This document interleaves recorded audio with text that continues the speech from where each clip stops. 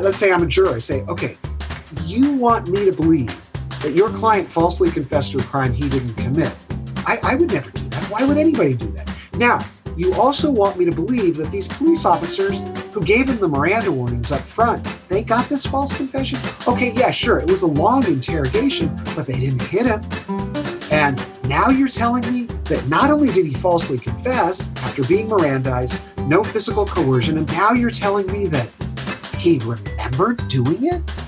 And now he says it was a false memory? So these cases are so contrary to common sense that they are extremely difficult to defend. Greetings and welcome to Briefly, a production by the University of Chicago Law Review. I'm your host, Tai Chen, and today we'll be discussing false confessions, the social psychology behind the puzzling phenomenon, and recommendations for criminal justice reform. Our featured guest for today is Richard A. Leo, a professor of law and psychology at the University of San Francisco School of Law. Professor Leo is a recognized expert on police interrogation tactics, psychological coercion, false confessions, and wrongful convictions. It is a pleasure to have you on the episode. Thank you for joining us. Thank you for having me. Absolutely. I look forward to our conversation today. So over the course of today's episode on false confessions, I'd like to cover insights from social psychology, perform a case study on the Central Park 5 case, and discuss potential reforms to our criminal justice system. To set the stage for today's discussion, it would be helpful to define a few key terms. So, Professor Leo, how would you define a false confession?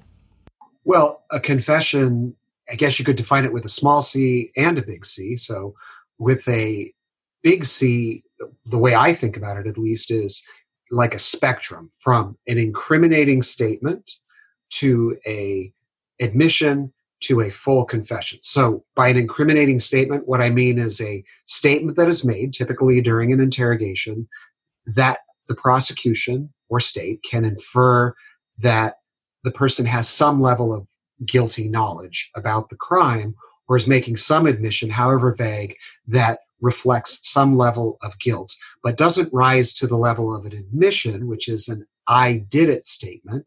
And then a confession would be I did it plus an explanation of how and why the person did it. So sometimes when we talk about confessions, small c, we're talking about the end point of that spectrum. I did it, here's how and why I did it.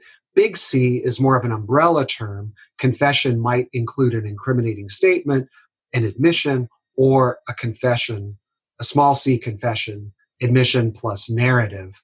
So that's what we mean by confession.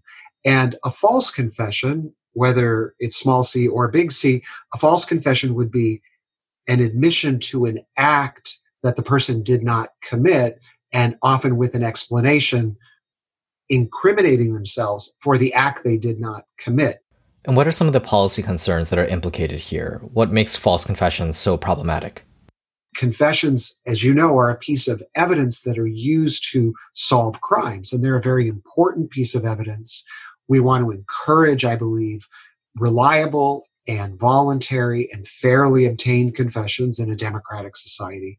And the problem with false confessions is that they are typically induced through interrogations, and sometimes they are involuntary or they violate the autonomy and dignity of the individual who's giving them. That person feels forced. And sometimes they're factually unreliable or wholly false. And so you get situations where innocent people get charged with crimes they didn't commit. Sometimes they spend a lot of time in jail before they're released or acquitted, or they get convicted, really the worst outcome in the system in many ways, and they're wrongfully incarcerated for years or decades if they're exonerated or before they're exonerated. And then you have the other situation that bothers some people as much and others not as much, which would be perhaps a guilty person who was coerced psychologically into making a statement against their interest, but nevertheless is properly convicted from a truth or accuracy standpoint. That all makes a lot of sense. Thank you. And do you have any thoughts about how prevalent the phenomenon is? I know there are certain studies that have suggested that up to 25% of wrongful convictions are due to false confessions. Usually when someone asks about the prevalence, they're interested in how frequently false confessions occur. And we don't know how frequently false confessions occur. We don't know how frequently true confessions occur. we don't even know how frequently police interrogate and get confessions or statements because the government doesn't track that data. There's no national organization that keeps track of it or even has access to it. I think you're asking the more informed question, which is what percentage of wrongful convictions are attributable to false confessions? Now, the Innocence Project, which is a real trailblazer in this area, as you may know, they formed in 1992, but the first DNA exonerations were in 1989, and now there's almost 400 DNA exonerations. And we have great confidence that those DNA exonerations are accurately releasing people from prison based on science who are factually innocent. And prior to the rise of DNA and the application of it in the criminal justice system, when people talked about wrongful convictions, they typically meant a factually innocent man or woman who didn't commit the crime. So these were typically called wrong man cases. That was another term in the 1930s and 40s when research on this subject first started. So if you look at the DNA exonerations, about 15 to 20% of those cases involve individuals who falsely confessed. Now, when the Innocence Project talks about it, they're quoting a higher number. They're quoting 25 to 30%. And the reason they're quoting that number is because some of their cases have multiple co-defendants.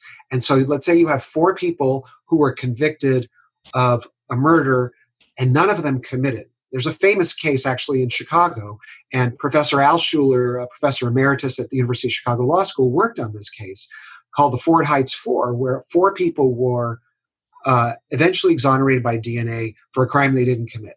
If my memory is correct, one of the 4, possibly 2, but one of the 4 confessed. So the Innocence Project, when they use the case as a unit of analysis, would count that as a false confession for each of the individuals. And so they'll say 25 to 30% of our cases involve false confessions. But when the unit of analysis with the Innocence Project DNA cases is not the case, but the individual, about 15% or 20%.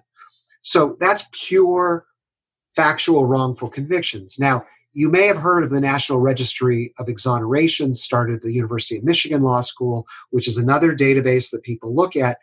That database looks at procedural error, and people often conflate that with factual innocence. In that database, the numbers are slightly lower. About 12 to 13% of the individuals who are exonerated by the definition of the University of Michigan, which is a reversal of a conviction, not a pure judgment of factual innocence, 12 to 13% of those individuals falsely confess, and about 19% of those cases involve false confessions. So we don't know how frequently they occur, but we know that they occur about 1 in 6, 1 in 5 of wrongful convictions and exonerations. And there seems to be a regularity to it. So I've been studying this for almost 30 years now, and false confessions just don't seem to go away. There have been a lot of reforms in the last 30 years. There's a persistence to the problem, and scholars often believe that the cases we know about are the tip of the iceberg, that it's so hard for cases to come to our attention. There's so many reasons why we would miss them in the absence of a national representative database, that it's like I sometimes tell my students, if you live in New York City, you know that in many of the buildings, even the high-end buildings, there's cockroaches. And if you turn on your kitchen light and you see one, everybody knows there's not just one cockroach in the building. Just like if a baseball player tests positive for steroids, it may be that the cases we catch are advertising the existence of many more that we do not.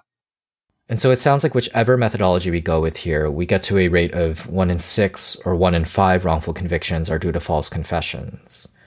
And if what you're saying about the stickiness of the problem is true, and if it's just the tip of the iceberg, it seems like there's room for improvement here.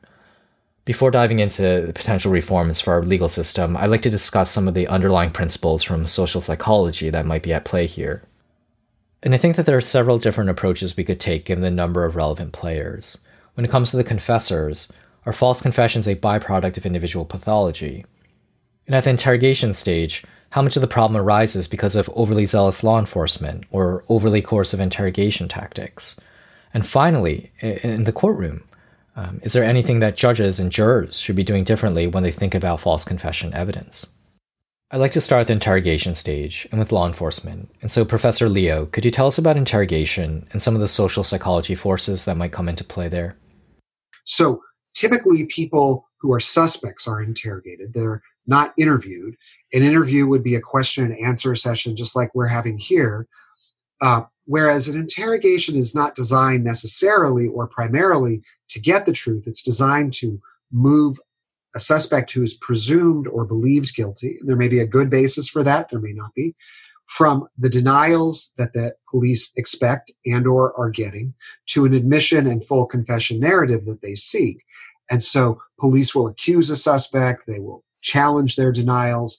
They will confront them with real or imagined evidence. They will suggest reasons why they're better off if they confess and worse off if they don't. So in terms of positive and negative reinforcement, when the interrogator accuses the suspect and the suspect says, I didn't do it, it's immediate negative reinforcement. We know you're lying. We've got plenty of evidence. You need to tell us the truth. And if the suspect says, well, okay, look, my initial story was not 100% true. I neglected to tell you this. That's really good. That's really good, Johnny. Now you're starting to tell the truth. That's what we're here for. We need to get the truth. And so you get that kind of conditioning back and forth. And you also get this, the idea of inducements, the appeals to self-interest, why somebody is better off if they cooperate and admit as opposed to continue to deny. And so, give you an example, a classic example, police may say, we don't think you intended to do this. It was just an accident. Anybody could have made this mistake. We would have made this mistake. It was just a spur of the moment thing. But if you don't tell us the truth or you don't admit to what you did, people are going to think it was premeditated or intentional. Maybe you have a pattern of this. Are you a serial rapist or a serial killer? People are going to think that as opposed to just an accident. And so you see how that too relies on kind of positive and negative, if not conditioning, messages about the value, supposedly, of confessing versus denying. And so I'd like to dive straight into discussing social biases that might be at play here. Could you tell us about tunnel vision and confirmation bias? Because my suspicion is that interrogators might be forming preconceived notions or initial impressions that are then coloring the way they interpret subsequent happenings. So that is true in an interrogation. Interrogation in America is guilt presumptive.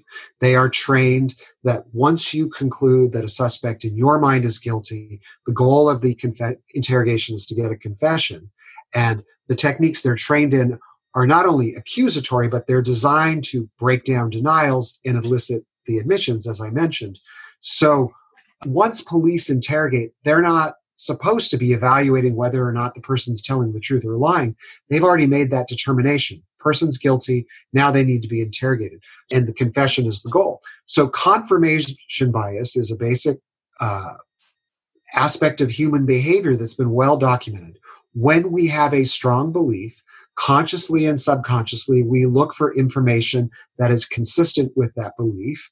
And we are less critical about that information that we seek out than information that calls into question our beliefs, which we are more critical about or selectively discount or ignore. And confirmation bias persists over time. So we tend to remember information that's more consistent with our beliefs, as well as forgetting information that's less consistent. So it's a ubiquitous universal human phenomena in every aspect of life, sometimes more accentuated, sometimes not. In police interrogation, which is inherently adversarial and guilt presumptive, the problem is if the police make a mistake in the investigative phase and lock onto an innocent person, the confirmation bias or tunnel vision, they're going to be motivated to see every aspect of the suspect's behavior, demeanor, and what they're saying as evidence of guilt. And that's going to reinforce their belief in the person's guilt. And it's going to drive the police inexorably to an erroneous conclusion, because that's what they're looking for. They're looking for the confession to confirm their pre-existing belief in the person's guilt. And of course, we know lots of times confessions don't do that because they are either partially or wholly false. And what is the interpersonal expectancy effect, and how might it relate to some of the principles we have just discussed? Well, expectancy refers often to self-fulfilling prophecies or how people respond to other people's expectations. And uh, in the context of interrogation, people who confess are often made to feel hopeless. They are pressured and persuaded to stop denying and start admitting, as I've been saying. And oftentimes, when they falsely confess, just come to believe they really have no other choice, that they're being pressured and persuaded by the examiner who expects that they will confess, and oftentimes they do. So, so all authority figures convey expectations that influence the behavior of others and then get fed back to the authority figure and sometimes confirm the beliefs of the authority figures. And sometimes the authority figures, whether it's police interrogators or in other contexts, don't appreciate how their influence in the context of interrogation, I'll say techniques, but how their expectations, their behavior, the messages they send are affecting others to parrot them back, especially in high pressure or coercive situations. And so there's a lot of interpersonal expectancy typically going on in interrogation. Now, some people resist and don't confess, and some people, of course, confess truthfully. But it's not merely a conversation, and it's not on a level playing field. On that note, social psychology obviously has much to say about obedience and authority. Specifically, I'm thinking about the Stanford Prison Experiment or Milgram's shock experiments. Is any of that relevant here? Well, some experts in my field emphasize those more than others. I think what the obedience to authority, Milgram's famous experience, teaches is that people are willing to inflict a lot of pain on another individual if told to do so by authority figures. And Zimbardo's prison experiment, I think, illustrates that we all have in us, if we're given enough power in situations to be sadistic or to impose pain and punishment on others. I think interrogation is a little bit more civilized typically than both of those environments. So in the Milgram experiment, which of course has a film, because Milgram, I think correctly, assumed nobody would believe it, at least at the time, you hear these screams and you see the experimenter saying, up the pressure. And the experimental subjects who are administering the torture are very compliant.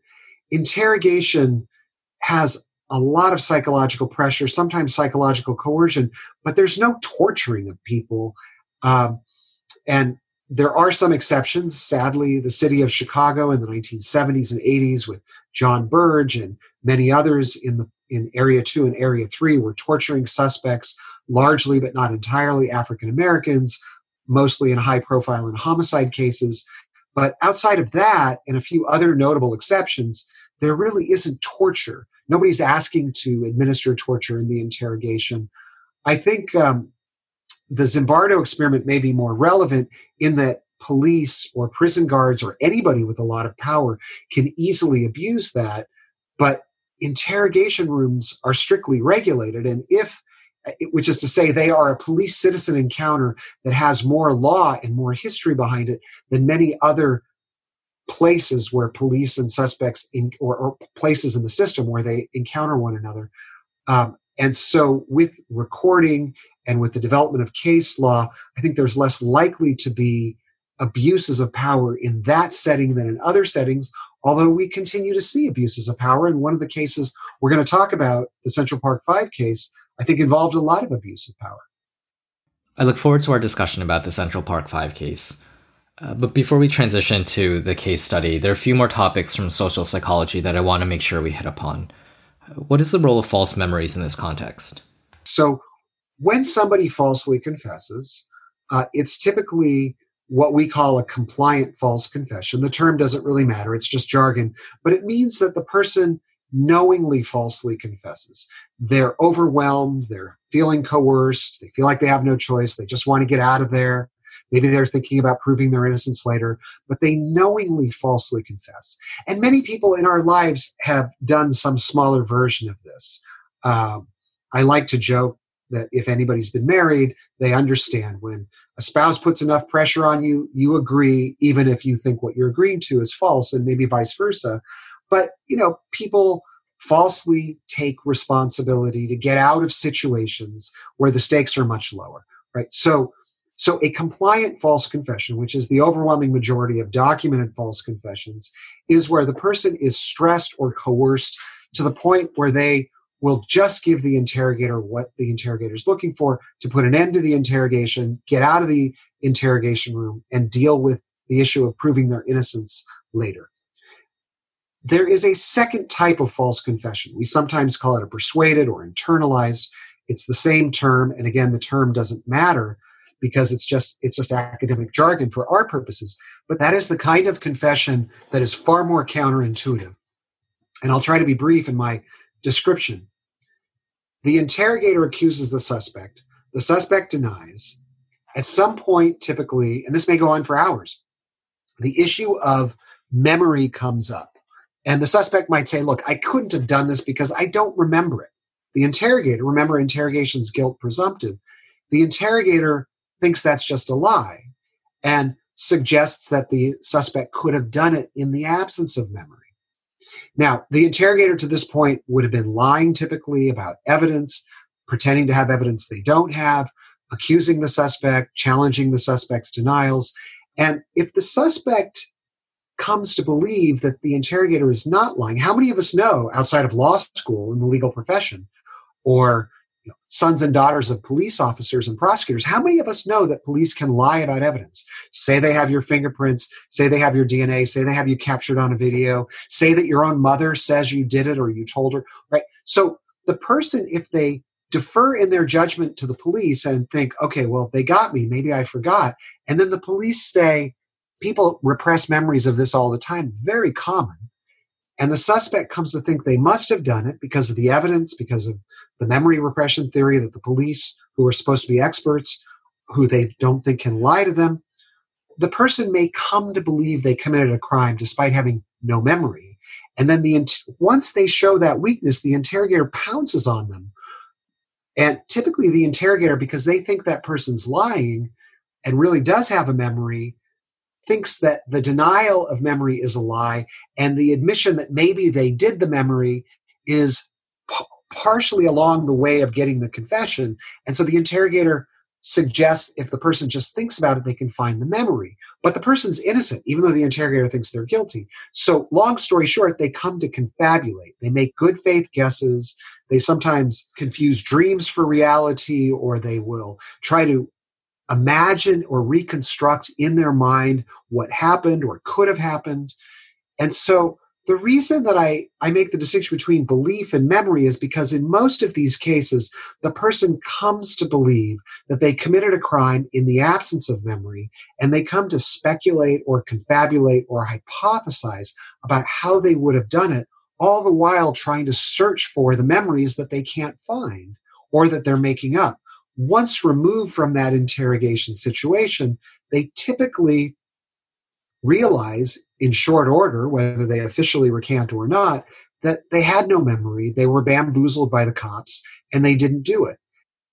So it sounds like it's very important for us to be precise with our language, and that there is a distinction between a false belief and a false memory. Are there any concrete examples you could use to help us illustrate this point? Now, in some situations, innocent people who've been interrogated over long courses of periods of time. There was a case in Washington, Paul Ingram. He was interrogated at least 23 times over a 6-month period, including with his pastor, and he was very religious, and he came to develop memories, not beliefs, but actual memories. I wrote a book about a case called the Norfolk Four, where one of the individuals, Joseph Dick Jr., there were 4 individuals wrongly convicted, exonerated by DNA. One of them came to develop long-term memories after many interrogations, not just by the police, but by his lawyer and by his family. So it's rare that people develop actual full-fledged memories, but in this small percentage of false confessions, which numerically may be high, people develop false beliefs that they committed a crime despite no memory. And these are the cases that trouble me the most, because if you put yourself in the shoes of the jury or of the defense lawyer, let's say I'm a juror, say, okay, you want me to believe that your client falsely confessed to a crime he didn't commit. I would never do that. Why would anybody do that? Now, you also want me to believe that these police officers who gave him the Miranda warnings up front, they got this false confession? Okay, yeah, sure, it was a long interrogation, but they didn't hit him. And now you're telling me that not only did he falsely confess after being Mirandized, no physical coercion, and by the way, the guy's a college graduate. He's not mentally ill. Now you're telling me that he remembered doing it? And now he says it was a false memory? So these cases are so contrary to common sense that they are extremely difficult to defend. And Professor Altshuler's long since retired, but he was famous for his research on plea bargaining, and 95% or 90 or 98, depending on the jurisdiction, result in plea bargains. So you can only imagine the pressure to plead guilty. The defense attorney would say to you, if you get convicted, worst possible outcome, you're looking at 20 to life. There's 6 on the table, 6 to 8, depending on what the judge gives. Now, it's your decision, but this confession, look, I as your counsel, I believe it's false, and I'm going to aggressively litigate this confession. We can get experts, we can try to knock it out pre-trial. Not likely to happen. But if you get convicted, you could be in prison for the rest of your life, 6 to 8 years. You've already been in pretrial detention. There might be a shaving off, depending on the jurisdiction, a shaving off of some of that time. So it's not just that these are hard to defend. It's that there's increased pressure to then repeat the lie of the false confession at a pretrial hearing to avoid the worst possible outcome. And so what I'm hearing is that the social forces and situational biases are tremendously powerful here. The last piece of all this that I wanted to cover, and this is something you mentioned in passing earlier, is how much of this do you think is attributable to the individual, herself or himself? In other words, should we conceptualize this problem as shortcomings of the criminal justice system and problematic interrogation tactics? Or is there a subset of criminal defendants that is predisposed towards providing false confessions? So I think those are great and important questions. When you frame it as individual pathology as opposed to individual vulnerability, then I think about mental illness. And people who are mentally ill, particularly people who have reality monitoring disorders, who are delusional, or people who have mental illnesses, technically depression is a mental illness, especially clinical depression, or people who have high anxiety disorders, they will be more vulnerable for perhaps more obvious reasons and disproportionately likely to falsely confess. But most false confessions are not from people with mental disorders. Now, there are a couple other groups, juveniles, people who have low IQs, particularly people who we formerly referred to as mentally retarded. Now we describe them as intellectually disabled with IQs of 70 and below, although 70 is an arbitrary line. If your IQ is 74, 98% of the population processes information more quickly than you, you're still going to be highly vulnerable. So those individuals unquestionably are more vulnerable. They're disproportionately represented in the known universe of proven false confessors. There's a lot of research on juveniles, and there's a lot of protections we can talk about for juveniles. There's a lot of research on people with intellectual or cognitive disabilities, formerly known as the mentally retarded. There's not as much research on mental illness. And it's a field that psychiatry has been slow to get to. It would be great if the field of psychiatry, and I'm not talking about practicing psychiatrists, I'm talking about research psychiatrists who have the time to really study this. It would be great if they contributed more to the academic literature. Most of the literature is about the system and how police interrogation practices, the police environment, police investigative practices create the conditions that increase the risk for false confessions. Now, if there are many other experts like me in this field, I may be, one of them who's been doing this the longest, and for that reason I may be more well known than many others, but there are many, many experts in my field. And if you had, let's say, a round table of 5, my guess is that 3 or 4 of them, possibly all 4 except me, would have a harsher critique of police than me. And so there's often a lot of anger about how police interrogate, and I share that in some cases, like the Central Park jogger case. But I tend to think of police as mostly good people who are trying to do a difficult job, who don't want to get innocent people convicted and don't want to elicit false or extract false confessions. And that these false confessions result from poor training, overzealous police work, psychologically coercive and overbearing techniques that police are not aware are psychologically coercive and overbearing, or not always aware, and that police violate best practices because the culture permits or encourages it. So I don't typically attribute malice or ill will. There's a lot of tunnel vision, confirmation bias, stupidity, ignorance, overzealousness, aggressiveness, inappropriate techniques, but I don't attribute malice and bad faith. Sure, in the John Burge torture scandals, torture cases, some of which are still winding their way through civil courts where the city of Chicago is denying liability, there was a lot of ill will. We can find isolated examples of that. So I think that if we want to reform, the best way to minimize false and involuntary confessions is to focus on the interrogation environment and the interrogation techniques and the interrogators, and training and monitoring them better than we have done in the past. Fantastic. Thank you so much for the helpful and instructive insights. I think this would be a good point for us to transition to applying some of these principles in our case study. Could you tell us about the Central Park 5 case and your involvement with 2 of the criminal defendants? Sure. So, ironically, I was a student at the University of Chicago at the time in 1989. So, as many people may know now, there was a 28-year-old investment banker who was jogging through Central Park wearing, I think, a Sony Walkman at the time. And she was brutally assaulted, brutally raped. She was unconscious. She lost most of the blood in her body, and she was basically left for dead.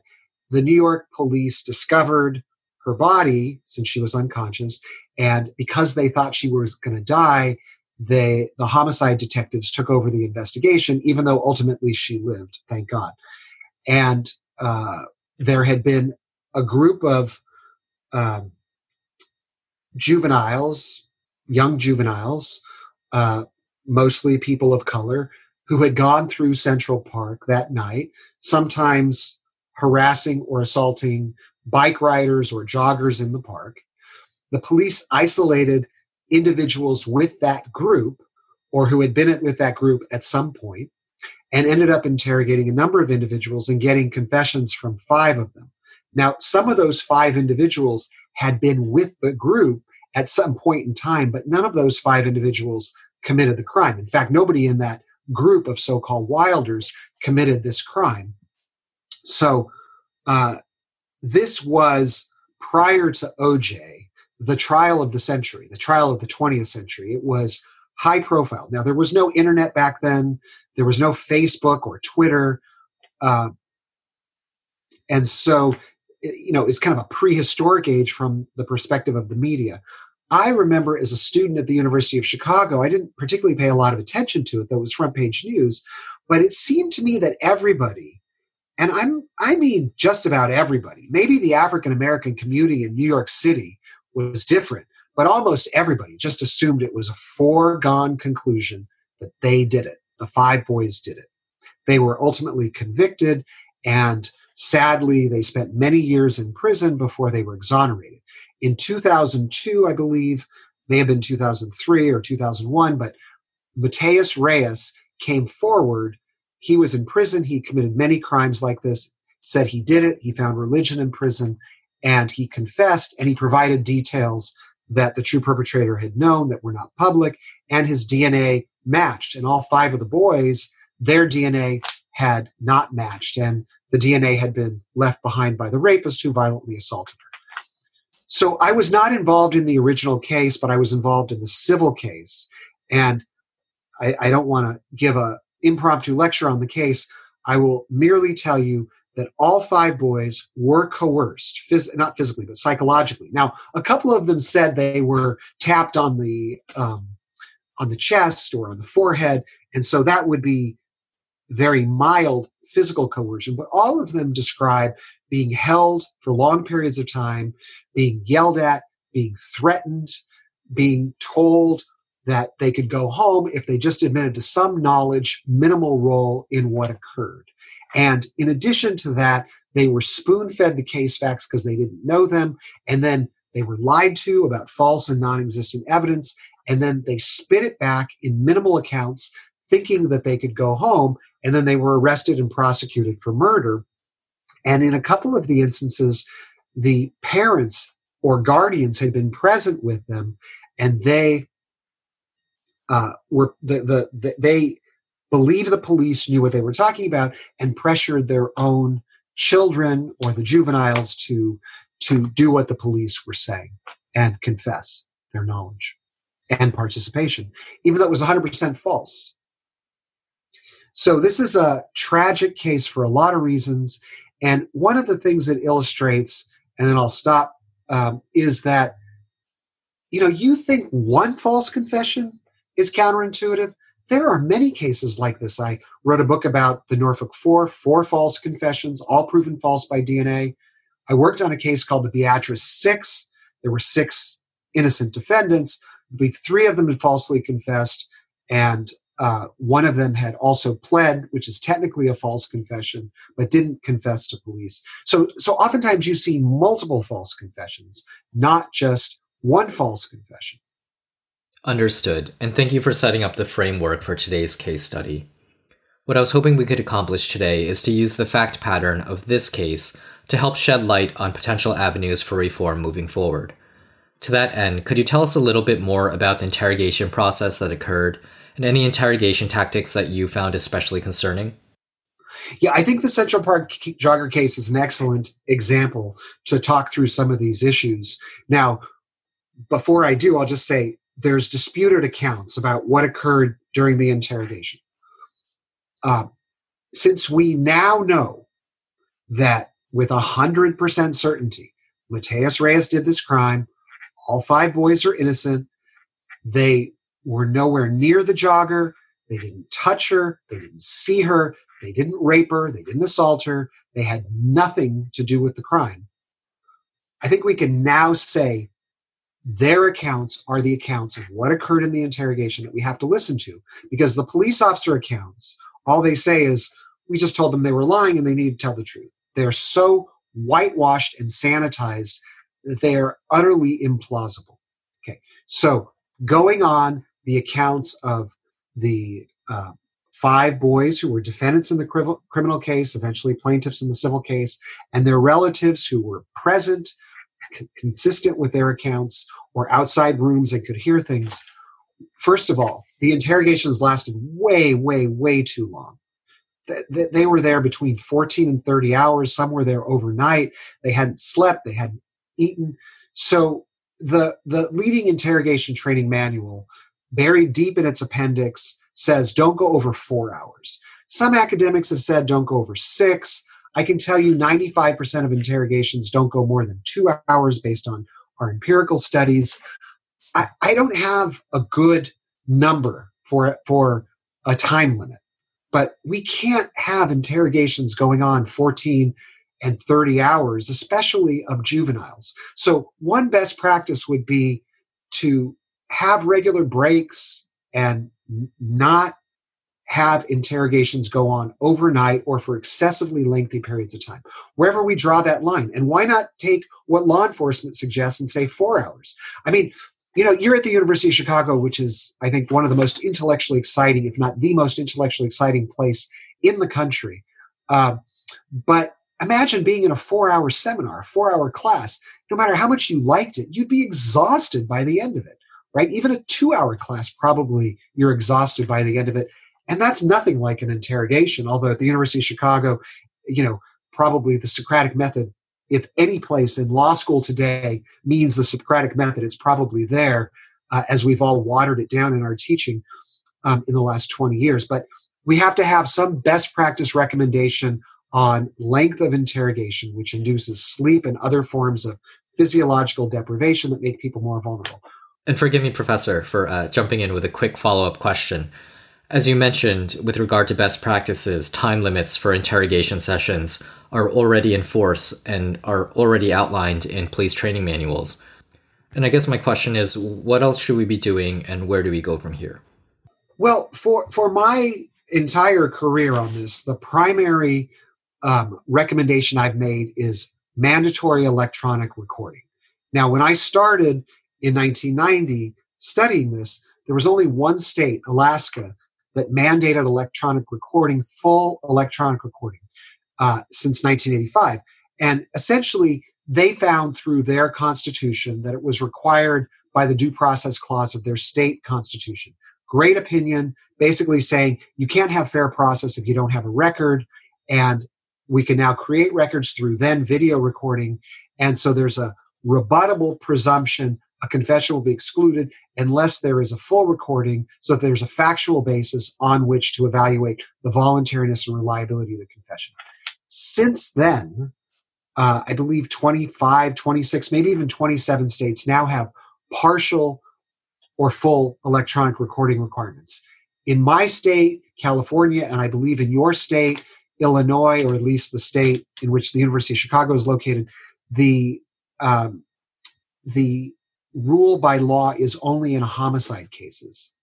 Now, I would like to see it in all cases, and the technology has gotten so good that you could have motion-activated cameras inside the interrogation rooms, literally through peepholes, that transmit a computer file electronically to a centralized database that takes up almost no storage, right? So now you might say that wasn't really your question, but I think that's the predicate for all reforms, because we need to have a factual record of what occurred so that when best practices are violated, like the interrogation goes on too long or they use promises and threats, we know. We don't have a swearing contest. I didn't, like in the Central Park jogger case. I never threatened, he threatened me. I never lied, he lied to me. And you mentioned the use of promises in conjunction with threats. Is this related at all to minimization and maximization, which are interrogation techniques that have been very controversial? Maximization, minimization. All right, so Professor Saul Kassin coined this term, and it is a term that essentially means there's two scenarios, a good scenario and a bad scenario. The interrogator suggests the good scenario minimizes culpability, minimizes blameworthiness, minimizes consequences. That's if you admit. The bad scenario is if you continue to deny, it exaggerates or maximizes culpability and consequences. So I started to refer in a prior answer earlier to a classic example of this. I'm interrogating you for a homicide, and I say, look, Ty, we've got the evidence. This is the pre-minimization maximization. We're beyond whether or not you did it. The issue is not whether. The issue is why. Okay, now the minimization maximization. I think this was an accident. They came at you in self-defense. Your tempers were high. You had been arguing at the bar.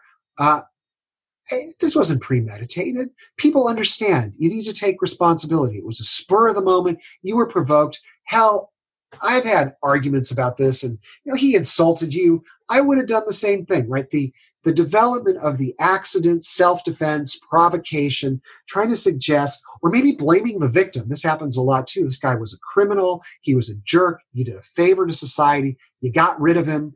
It's not your fault, right? This sort of suggestion that if you just admit, and it usually is followed by, people are gonna think about this.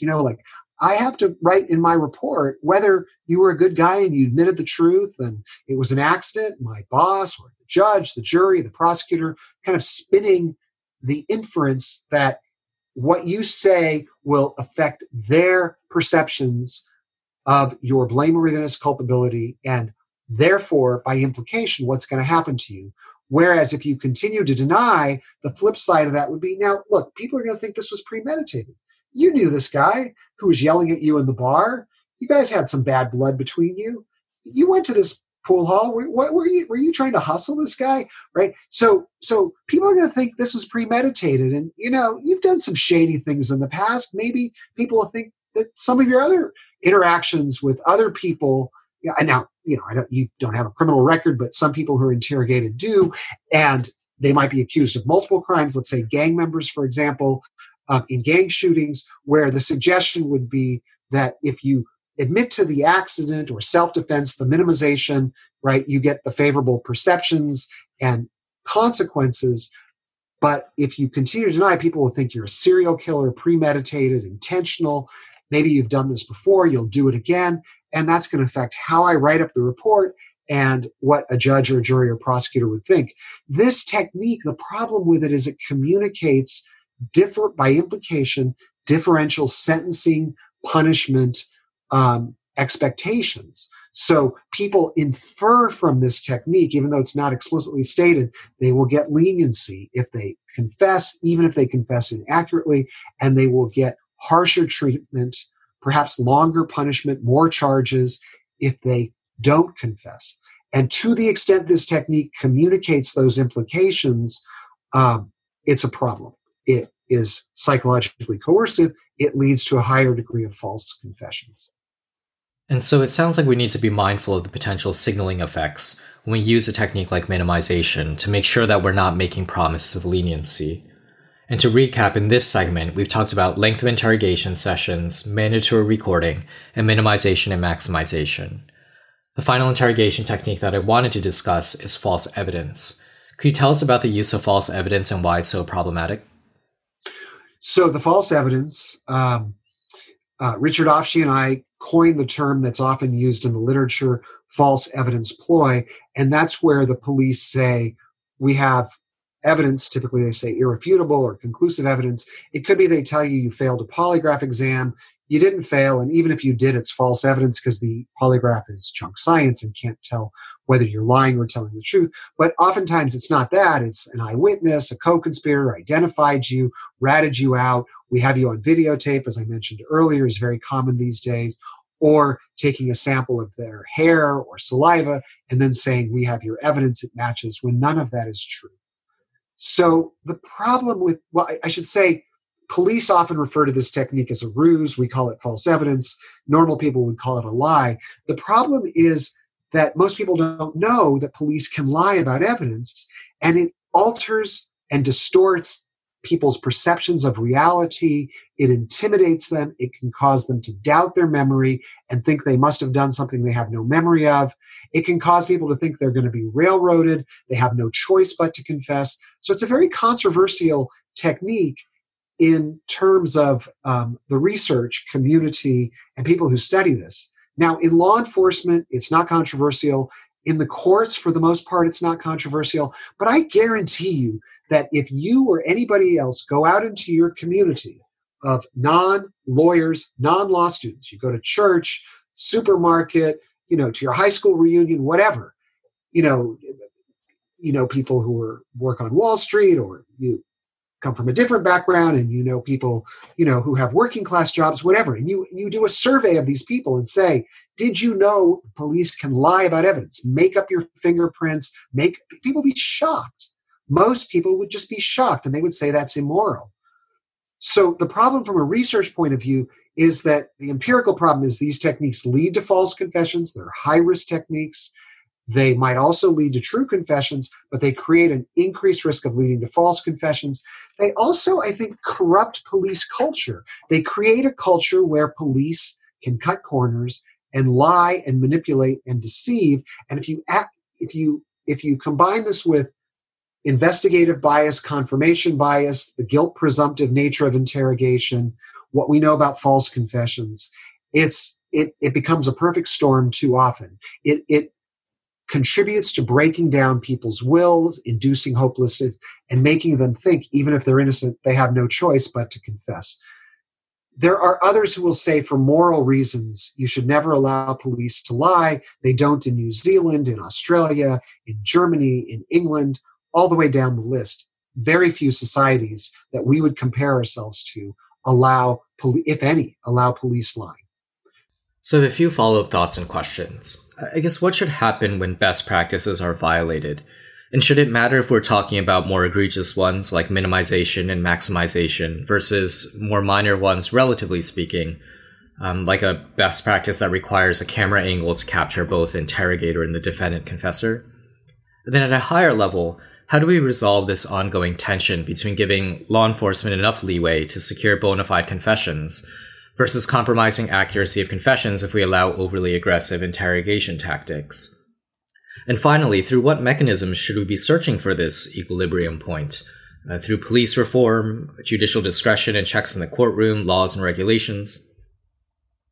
Well, I think that's a great question. In terms of the videotaping, there is research that suggests that it should be a dual camera perspective, which is easy to do. I don't think that should be an ipso facto violation of law, but I do think that should be part of the best practice. But what your question makes me think of is a couple things. I mean, we always have this tension because we want efficient, effective investigative methods, but we also want to respect individual rights and dignity and autonomy and freedom of choice. And so there's always going to be a tension between those two things. Now, I think we can reconcile those tensions and do our best.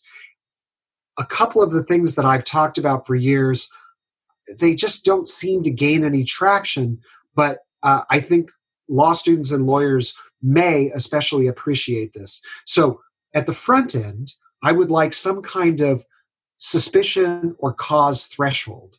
So to your point about more judicial discretion, yes, that just like in a search or seizure, here's the logic. Whenever you interrogate somebody, you put them in jeopardy. You expose them to jeopardy because it's possible you're interrogating an innocent person, and it's very possible your techniques, even if legally voluntary, will get them to falsely confess. So in order to expose somebody to that jeopardy, we need to have some quantum threshold of probable cause or reasonable suspicion or individualized suspicion that's met. You choose the threshold so that the defense attorney can say, look, they pulled my client out of bed in the middle of the night. There was a homicide on his block, 6 doors down. He has no connection to that. There was no cause here.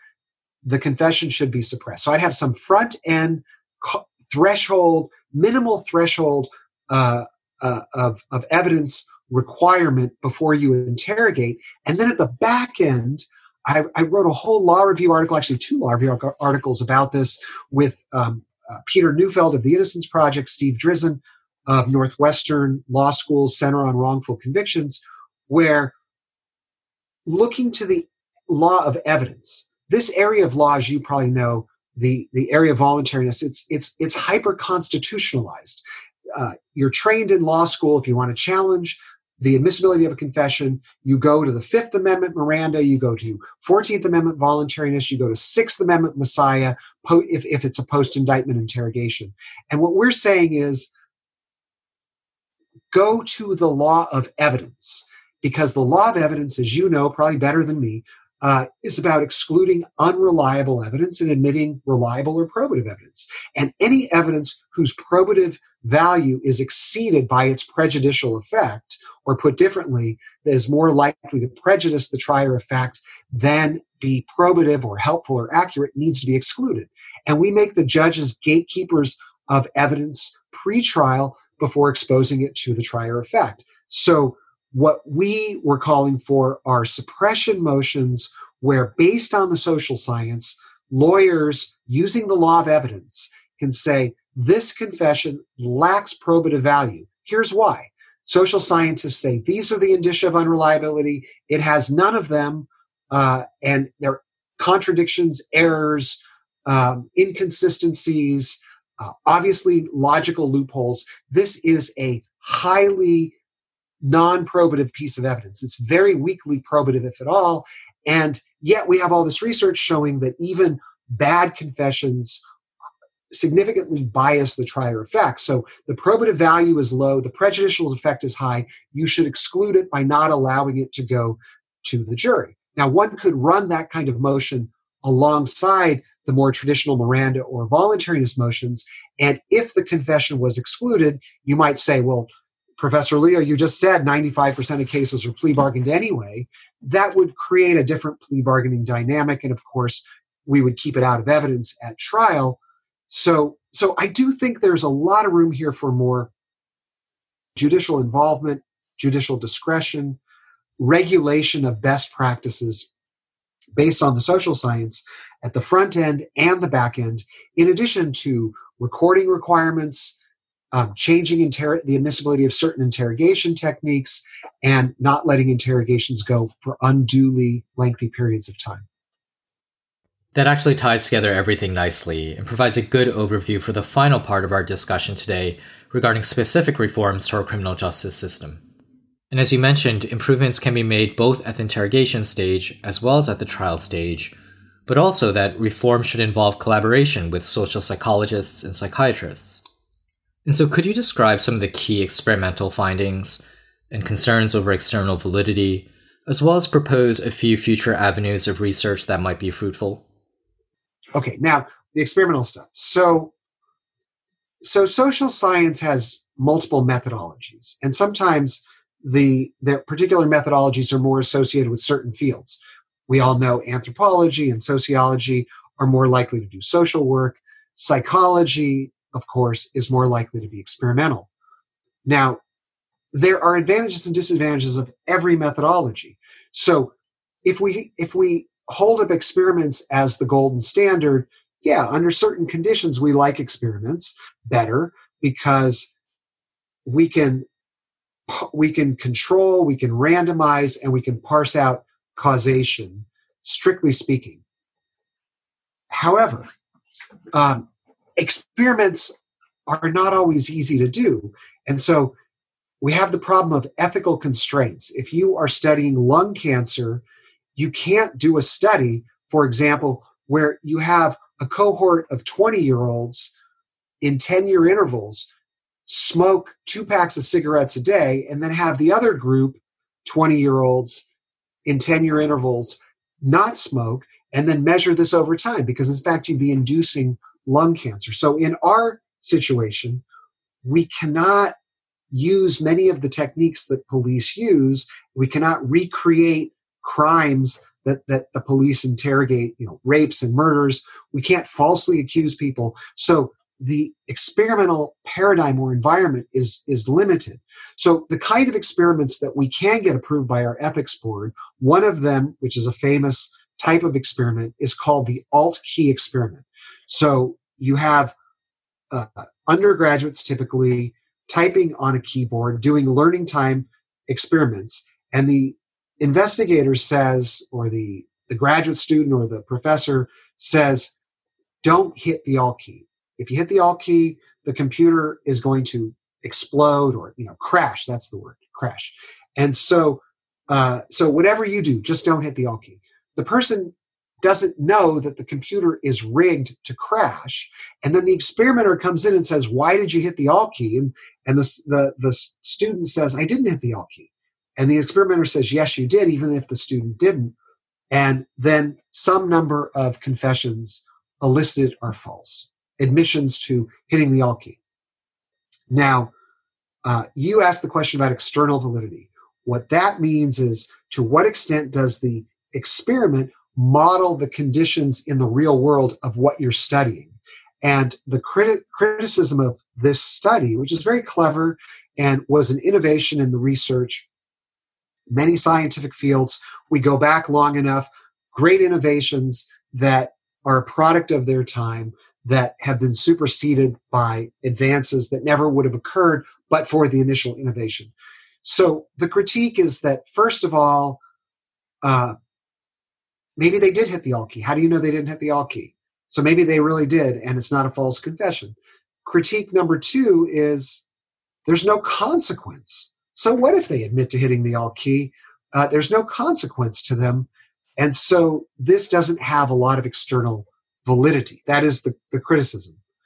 Now, there's an experimental paradigm that has superseded that, which has more external validity that researchers tend to rely on and is better for other reasons as well. This is where you have undergraduates go into a laboratory and do an experiment, do a problem-solving exercise, and they're told you can't cooperate with other undergraduates.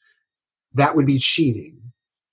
And of course, the undergraduates are familiar with cheating and the honor code and what happens to you if you cheat or plagiarize. And then there are Confederates who are supposed to be undergraduates who essentially induce some of them to cheat. And then the undergraduates are interrogated. And the ones who cheated, how many give true confessions? The ones who didn't cheat, how many give false confessions? And so that paradigm is better, that experiment framework is better because, number one, we really know the ground truth, whether they did cheat or not. Number two, there is a consequence. Now, it's not the same as confessing to rape or murder, but there's a real consequence. What if they admit to cheating? What's going to happen to them, right? Sometimes they're very nervous after they admit, especially if they admit falsely. And then number three, it induces both true and false confessions. And so you can look at the ratio of true to false confessions generated by the individual techniques. And we all want legal confessions that respect legal rights, that are accurate and not false.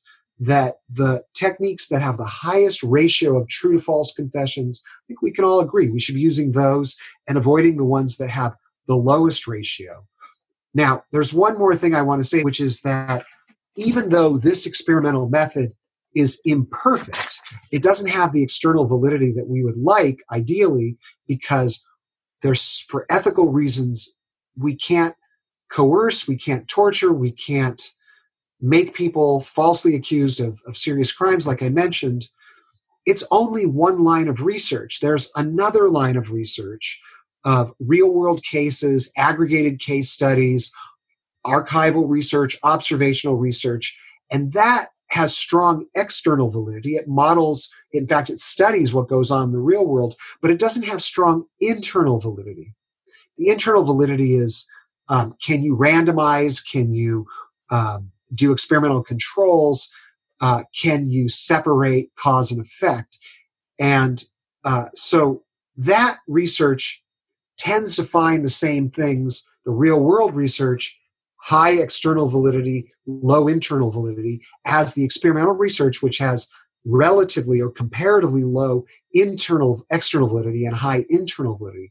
And so we call that in social science convergent validity. When multiple methods with different strengths and weaknesses converge on or reinforce similar findings, it gives us greater confidence in the whole of these findings, despite the weaknesses of or the limitations of one or two or three methodologies of social science. In addition to judicial involvement informed by developments in social psychology, what types of changes need to be made at the interrogation stage? We've talked about the length of the interrogation sessions and mandatory recordings. Those reforms seem relatively straightforward. Do you have any specific recommendations vis-a-vis the presentation of false evidence? There's usually kind of three possibilities. One is, well, maybe there's four. One is ban it outright, which most researchers, social science researchers say. Police should not be able to falsify or lie about any evidence at all. And then the other end of the extreme would be police should be able to lie about any evidence so long as it doesn't violate some other law.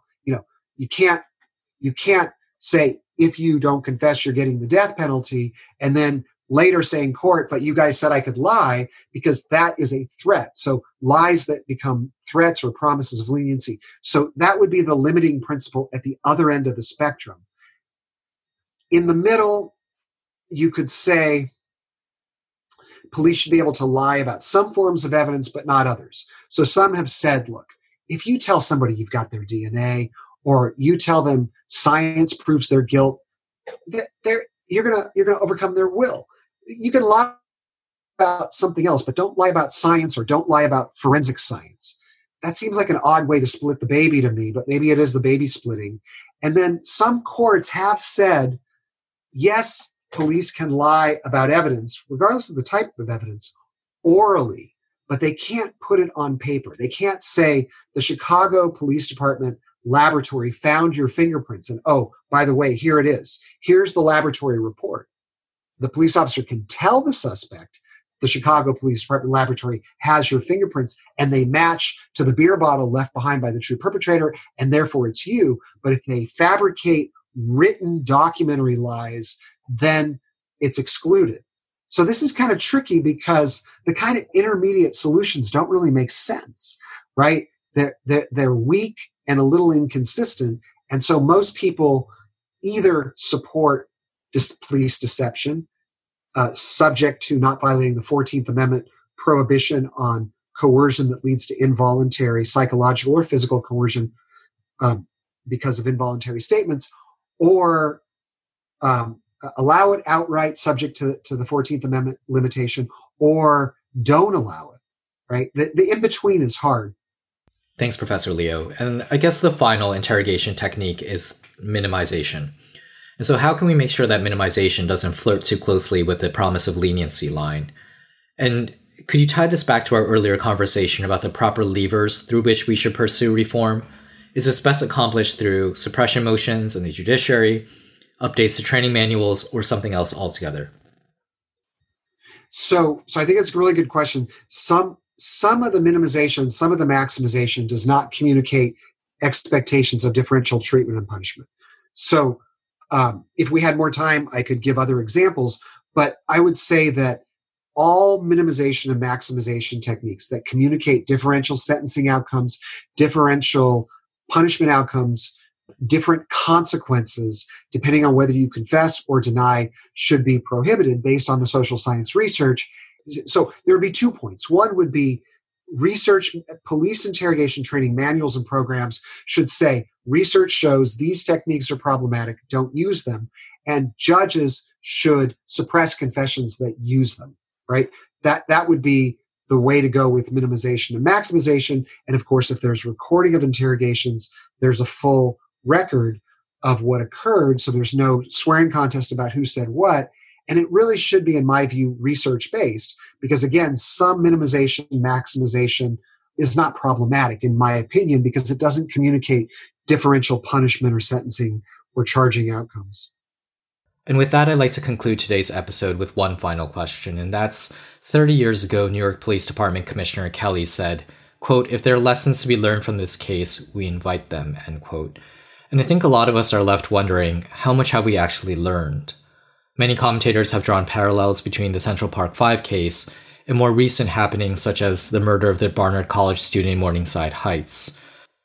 Are there any takeaways from the way our legal system is handling these more recent cases? And are you optimistic about the future of our criminal justice system and the way it treats false confession evidence? I would say that there is another case that occurred, I believe, in the Bronx, where there was a jogger and she was murdered, and people drew a lot of parallels between that and the Central Park jogger case. And the individual was, I think, intellectually and cognitively had a low IQ, had deficits, and was interrogated for a number of hours off tape and asserted that he falsely confessed even though he was convicted. And so there's other cases in New York. Let me talk generally, and then I'll talk specifically about New York. First of all, we know so much more now than we did 30 years ago. There's just been so many great studies, so much education. It's a different world in terms of our knowledge of how interrogation works, how and why we get true and false and involuntary confessions, and what we can do to minimize and prevent them. So it's just an explosion of great research in the social sciences. Now, how much of that is filtered down to police practice and legal practice is another issue. The New York Police Department has been strongly resistant to reform in this area for many, many years. I believe they recently started recording. They had to be, dragged through the mud to get it. But we need full recording in New York of all crimes at all levels. And I think the police there need to be trained. The culture needs to be changed. So I don't see New York as a model agency. My understanding is that Seattle may be a model agency. A couple of years ago, I was contacted to do some training. I referred it to a British retired homicide captain and detective who is also a researcher in this area. He got a PhD and brings with it the more enlightened practices they use in England that often goes by the name of investigative interviewing. Now, I worry that I'm getting away from your question, but what I would say is that we know so much more that we can do best practices training, and there is best practices knowledge for police, for prosecutors, for defense attorneys, for judges.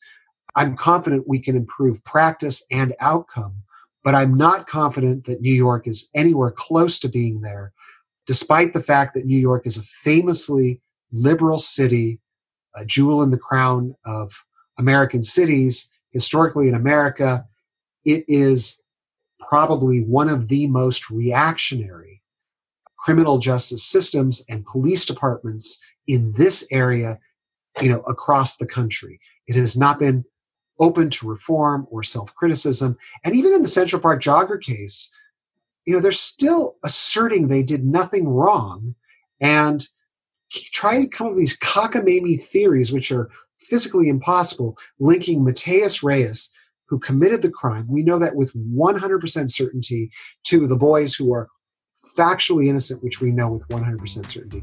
But I'm very optimistic about the future in terms of our knowledge. I'm less optimistic about it filtering down to resistant police departments. Thank you, Professor Leo. It sounds like this is an important conversation to be had and that we have our work cut out for us. I want to thank you, on behalf of the Law Review and our listeners, for the engaging, instructive conversation today. It was a privilege having you on the episode and benefiting from your experience and your knowledge. Thank you. Thank you very much. It's been an honor to be on this show. Thank you very much. This has been Briefly, a production of the University of Chicago Law Review. Follow us on Twitter at UCHILREV and like us on Facebook. You can find more episodes of Briefly on Apple Podcasts, SoundCloud, Spotify, Stitcher, and Google Play.